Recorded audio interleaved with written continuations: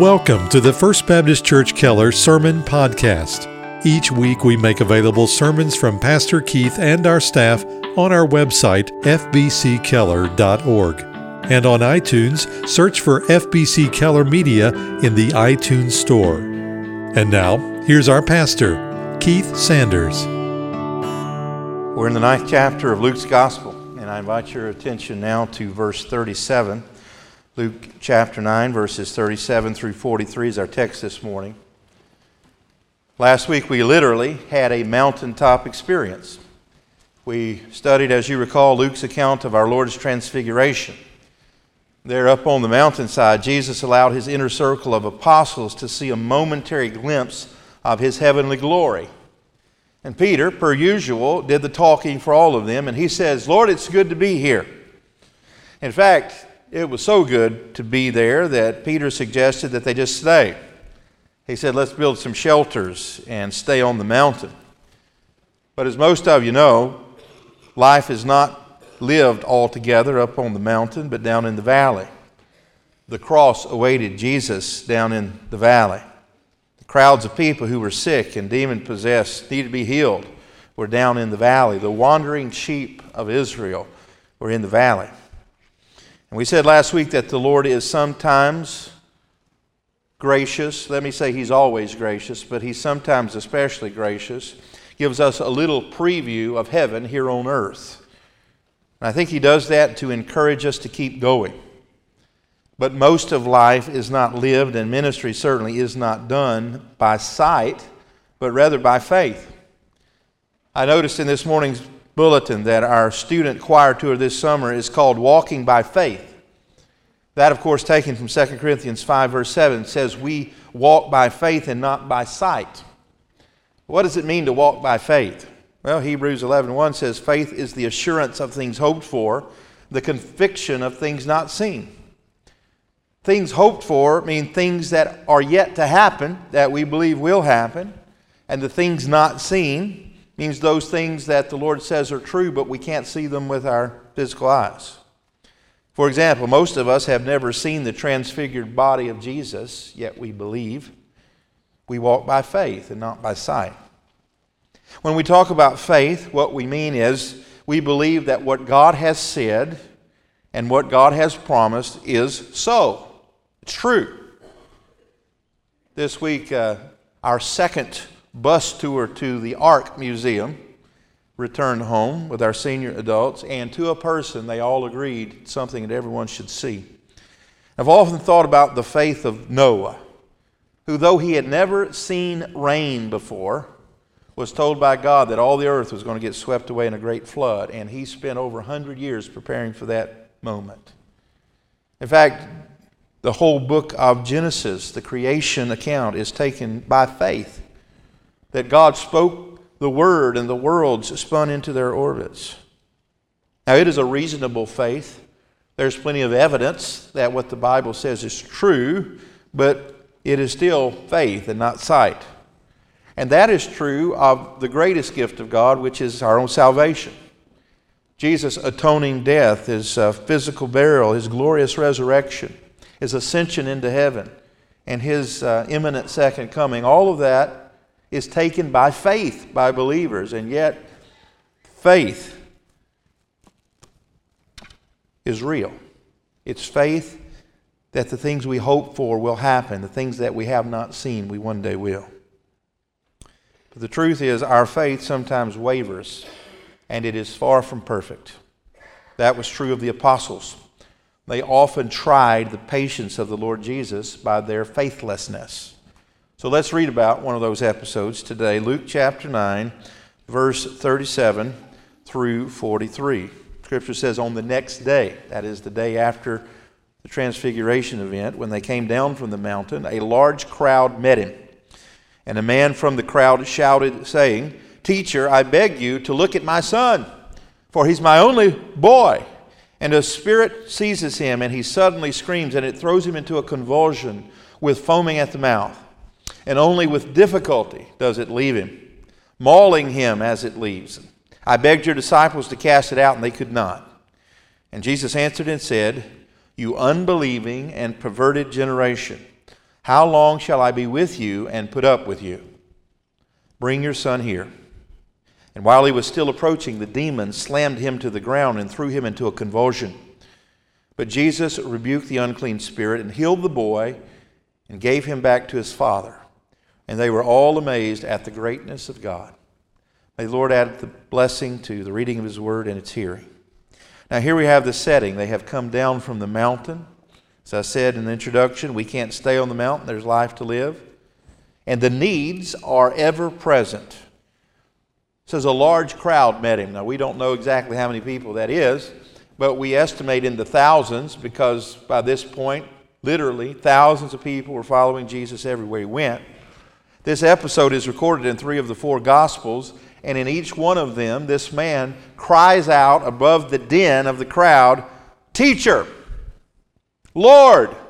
He uses several of these expressions of his reverence for who Jesus is. Now, we don't know how much he knew about the Lord, but he knew he was a great teacher, and he knew he was a man worthy of respect, and so he uses these titles.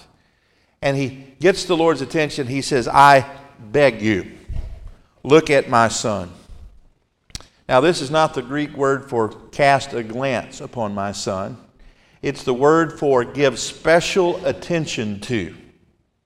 Now, remember, there were thousands of people there. All of them presumably had needs of their own. But this man was concerned about his son. Pay special attention to my son. He is my only boy. If you're a parent, you understand this. A few years ago, my son, my only son, Andrew, who's now 6, was about 2 years old. And he got a wooden splinter in his toe, and we did all we could to get it out.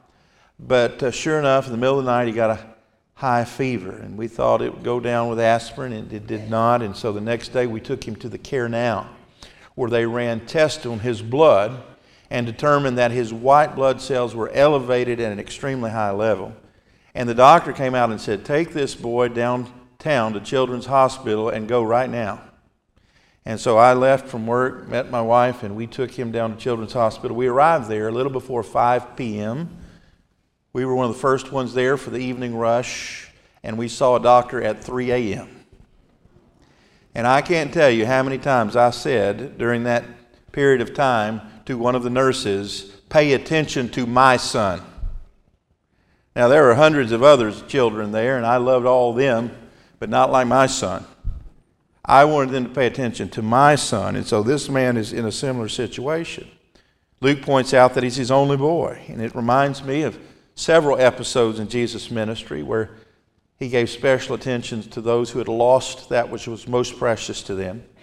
I think of Jairus' daughter. The scripture says his only daughter, and she died, and Jesus brought her back to life and restored her to her parents. I think of the widow of Nain, who had lost an adult son, presumably, but it was her only son. And he restored her and the boy back together. And here's another episode of that. But this boy had a unique problem. Unique in the sense that it was more difficult than anything the apostles had ever seen. He was possessed, the Bible says, by an unclean spirit, a demon. And when you read his symptoms, convulsions and jumping into fires, you may be tempted to call upon your medical knowledge and say, well, this boy has epilepsy or something like that. Well, the Bible says he had a demon. And we believe the Bible, don't we? And since he had a demon, this was a spiritual issue. And the Bible says that the man called upon the disciples and asked them to cast out the demon, and they could not. The other gospel writers give more detail about what sort of demon. It was a demon that was mute, rendered the boy unable to talk, and it would cast him into open flames and try to kill him, and cast him into bodies of water and try to drown him. And the dad simply was exhausted, I take it, from trying to keep this lad alive. And so in desperation, he pushes his way to the front and says, I beg you, pay attention to my son. And Jesus says something very surprising. He says, you unbelieving and perverted generation, how long shall I be with you and put up with you? Now, that may sound cruel in your ears if you think that that sentence was directed towards the Father. After all, this man's heartbroken, he's exhausted, and Jesus says, you perverted and unbelieving generation. But he was not addressing this to the Father. He was addressing this to his disciples, the ones that had tried to cast out demons and weren't able to. Because once again, these apostles were trying his patience. The Lord is a patient Lord, isn't he? After reading the newspaper over the last couple of weeks, and yet another scandal in our denomination, I commented to a pastor friend that it is a testimony to the Lord's patience that any of us are still here. And so we see the patience of the Lord Jesus on display yet again here in Luke 9. The psalmist rightly said that the Lord is patient. He's slow to anger. He is rich in mercy, and he is good to all. But sometimes the apostles tried his patience. The word tried means tested, to push to the limits. You moms understand this, right? When your children try your patience, they push it to the limits. Well, these guys did that, and here's what we know. Jesus had given them power. Verse 1 here in chapter 9 says he called the 12 together, gave them power and authority over how many of the demons? All the demons, including presumably the one that was inhabiting this young man, and to heal diseases. Now you need to note right here that it is the great lie of what's called the prosperity gospel that Jesus has promised every believer unlimited power, an easy life, healthy life, and a full bank account. Jesus has not promised any of those things. Here we have an episode in which he promised his inner circle of disciples, the apostles, the power to cast out diseases and to heal the sick, but it was limited to them. Well, not only did they have the power, they also had experience in casting out demons. Scripture says in verse 6 here that departing they began going throughout the villages, preaching the gospel and healing everywhere. You remember they came back to Jesus excited, telling him what all they were able to do. But then right as they were, in their mind, at the height of their ministry, their power, they failed. This man came to them with this boy in desperation, and they were unable to help him. Scriptures tell us that after Jesus had cast the demon out of this young man, the disciples came to him privately and asked him pointedly, "Why could we not drive it out?" And he said to them, "Because of the littleness of your faith." Here is the root problem with his apostles, the littleness of their faith. We often fail because of the littleness of our faith. We fail to believe what God has said in his word is true. And as I thought about that this week, it really hit me that every time I sin, what really is happening is that I'm showing the littleness of my faith. Because God has said in his word that obedience is better than disobedience. And every time I sin, I disobey God. And I'm saying with my actions that I don't believe God, that I don't have faith. I'll give you a few examples how this plays itself out in our life. We all know the Bible says thou shalt not lie. We know that truth is better than lies, and yet when sometimes we're dishonest. We know that trusting the Lord is better than taking our own revenge, but sometimes we do. We know that marriage is better than fornication, and yet we live in a society that has rampant sexual immorality. We know that sobriety is better than drunkenness, and yet we live in a country that is plagued by addiction. What we're saying in effect is, God, we don't believe you. And every time we do, we're testing his patience. Now, thankfully, in this case and in every case, his patience was proven. That's our second point. Proven patience. Jesus says to the man, "Bring your son here." And while he was still approaching, the demon slammed him to the ground and threw him into a convulsion. But Jesus rebuked the unclean spirit and healed the boy and gave him back to his father. And they were all amazed at the greatness of God. Here again we find the character of Jesus, his kindness and his patience on display. just as he restored Jairus' daughter and gave her back to her parents, just as he restored the centurion's servant, just as he raised the widow of Nain's son from the dead, Jesus restores this young man back to his right mind and back into relationship with his Father. And we can't help but notice that's what happens through salvation. Through Jesus' shed blood on the cross, through his imparted and imputed righteousness, he not only heals us spiritually, makes us whole, he restores the broken relationship between ourselves and the Heavenly Father. And he makes whole again that which was broken apart. And after he does, you see a couple of things happen.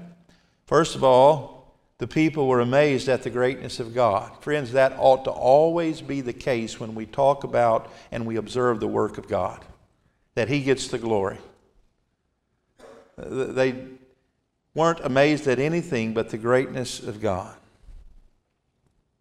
And then the second thing that happens is that he turns his attention back to the apostles. There's a sort of a bracket here, a parenthesis, if you will.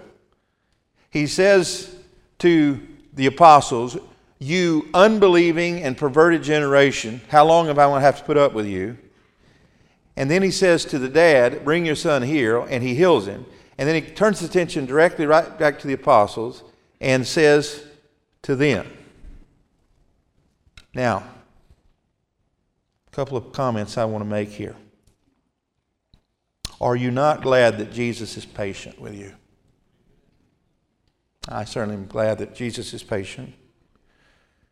The second thing that brings to mind is that as believers who have been the beneficiaries of God's patience, we don't have the right to impatience with other people.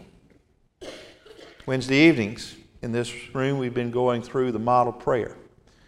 This week we talked about forgiveness. Jesus said, pray like this: Father, forgive us our debts, even as we have forgiven our debtors.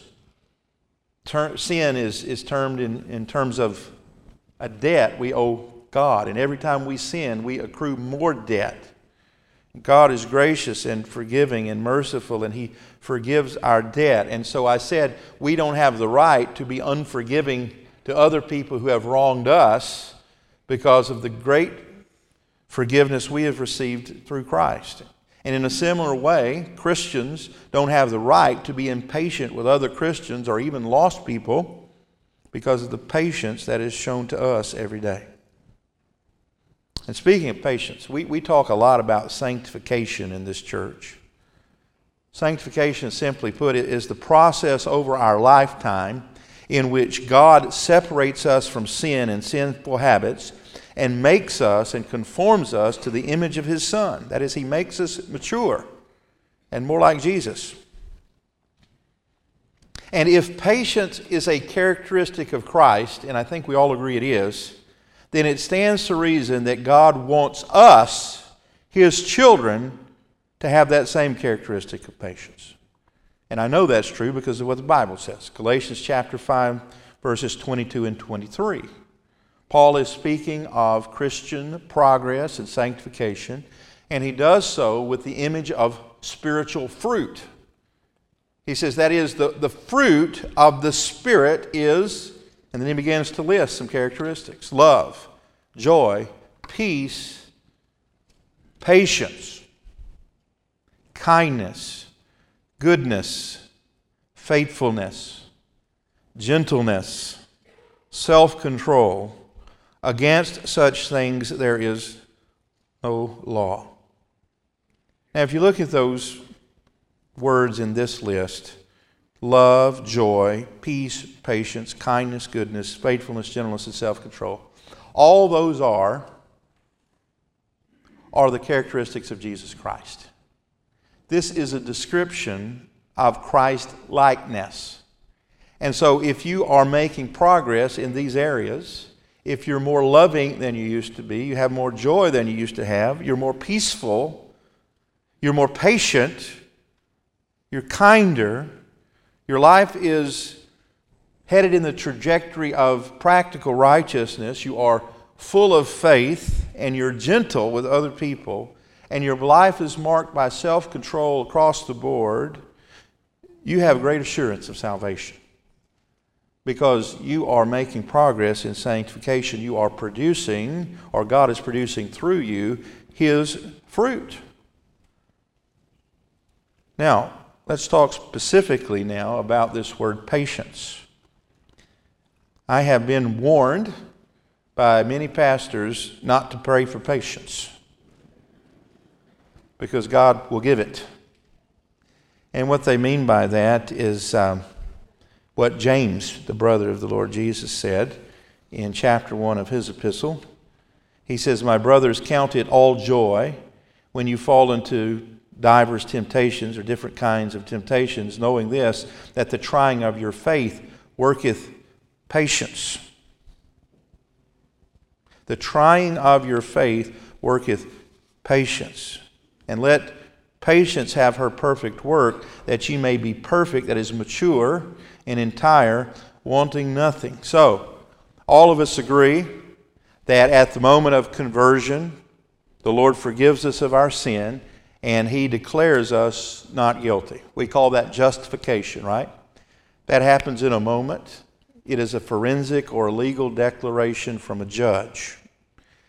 From that moment on, through study of the Word, through Christian fellowship, through prayer and the Christian disciplines, we began to grow in maturity more and more like Jesus. Now, it is not a steady up and to the right sort of curve. For most of it, there's hills and valleys, ups and downs. But as we look back, the trajectory of a true believer is towards righteousness.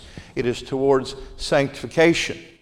And the benchmarks of growth are found in Galatians 5. And one of those is how we're doing in the area of patience. Now, the truth is, most of us want the growth without the pain. But what is equally true, according to James and other passages of Scripture, is that patience is learned through affliction. Now, we here in the Western world, particularly in Northeast Tarrant County, and I put myself right in the middle of this, have had it so good for so long that we have come to believe, at least subconsciously, that it is our birthright never to be uncomfortable in any way. Now, I started to turn the air conditioner off this morning to prove my point. And keep a note of how many complaints we got. Because if we are uncomfortable in any way, we feel it is our birthright to let whoever know about it. But the truth is that the Lord never promised us a long or easy or comfortable existence. In fact, just the opposite. He says, if you're going to follow me, you've got to take up your cross daily. So we've often said the cross was an executioner's device. It was associated with pain and suffering. And to walk closely with Jesus, you can expect some pain. In fact, patience, the diploma for patience is received at the School of Hard Knocks. There's no other way around it. And if we come to grasp that truth and we still want patience, it informs how we pray and how we view every circumstance of life. I have noticed in the last few years, as hopefully I've made a little progress in sanctification since I became your pastor, that my prayer life has changed significantly. When I first started pastoring, someone called me and said, so-and-so's at the hospital, will you come? I would rush to the side of the bed and plead with God to remove all pain and discomfort from this person. I thought that was my duty as the pastor. Pain is bad. Let's pray that the pain goes away. The suffering's bad.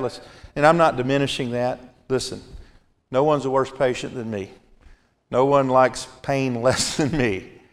I pray that the Lord would take it away as you do. But what I've come to understand after having some problems of my own, watching many of you go through problems, is that it is through that pain and suffering that the Lord is sanctifying us. He's making us to trust less in ourselves and more in Him. And so when someone calls and says, "We come to the hospital," I pray differently than I used to. My prayers usually go something like this: "Lord, we love this brother or sister, and we don't want to see them suffer, but we know your promises are true, that when various kinds of trials come into our life, to count it all joy, because you're going to use this for your glory, and you're going to sanctify our brother. And so, Lord, whatever is in your plan, will you bring about good and glory for yourself through this process of sanctification?" Now, you're going to be slower to call me to come to your hospital bed, I suspect, after knowing that. But it's how I pray and how I plan to continue to pray in the future. Because over time we see that it is through those difficulties that the Lord is polishing us, and He's separating us from our dependence upon self and health and pleasure. And not only does it inform how we pray, but it changes how we watch the news, quite frankly. How we view every circumstance of life. We do a lot less hand-wringing and a lot more praise the Lording when we understand that difficulties bring about sanctification. That it is through infirmities, not by the absence of them, that God makes us and conforms us into His image. And it reminds us of the old saying that's absolutely true: there is no crown without the cross. See, Paul says in Philippians that one day every knee will bow and every tongue will confess of things in heaven, on earth, and under the earth, that Jesus Christ is Lord, to the glory of God the Father. And for all of eternity, all of creation will praise the majesty and glory of Christ. But before that, before Jesus sat down at the right hand of the Father, He condescended, He emptied Himself, Paul says, and He took on human flesh, and He was born into a humble home, and He lived a perfect life, tempted in every way we are, yet without sin, and then He died a very painful death in our place. There is no crown without the cross. And friends, that's true of Jesus. Jesus says the servant's not better than his master. Paul says all those who desire to live godly in Christ Jesus can expect persecution. We don't have a birthright to a long and easy life. What we have is adoption into the family of God. What we have is the imputed righteousness of Jesus. And what we have is the indwelling presence of the Holy Spirit. And all of those things equip us to endure. One of the great themes of the New Testament is endurance. In fact, if I understand the New Testament correctly, patience and endurance are interchangeable.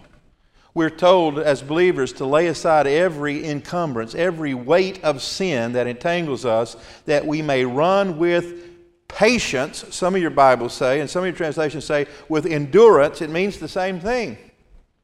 And when Peter, who was there that day, wrote one of his epistles, he said to the first century church that was just beginning to suffer a little bit, he said, "It may be for a little while that we're called upon to suffer."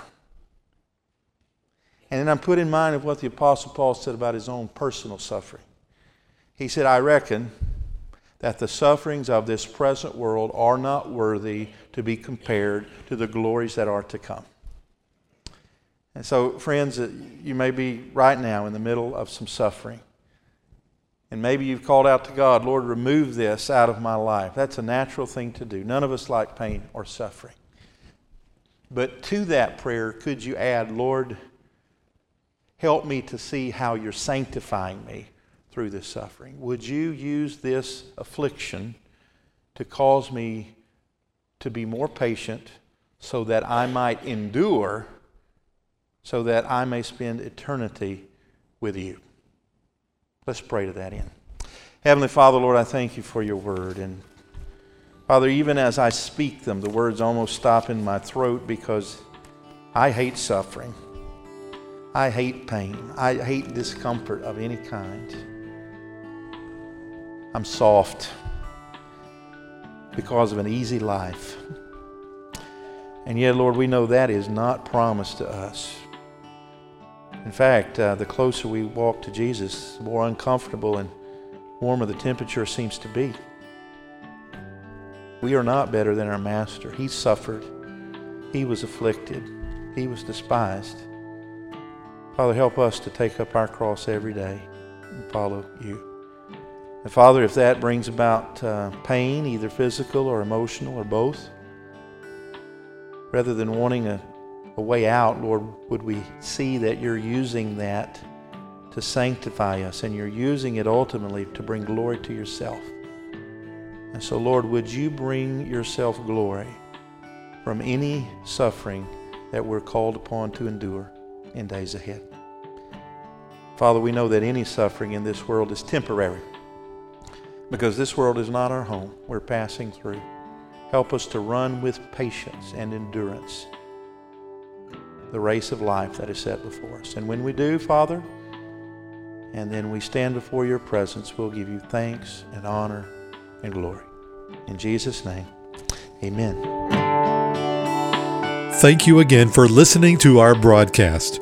To learn more about First Baptist Church in Keller, Texas, or to hear more sermons by Pastor Keith and our staff, visit us online at fbckeller.org.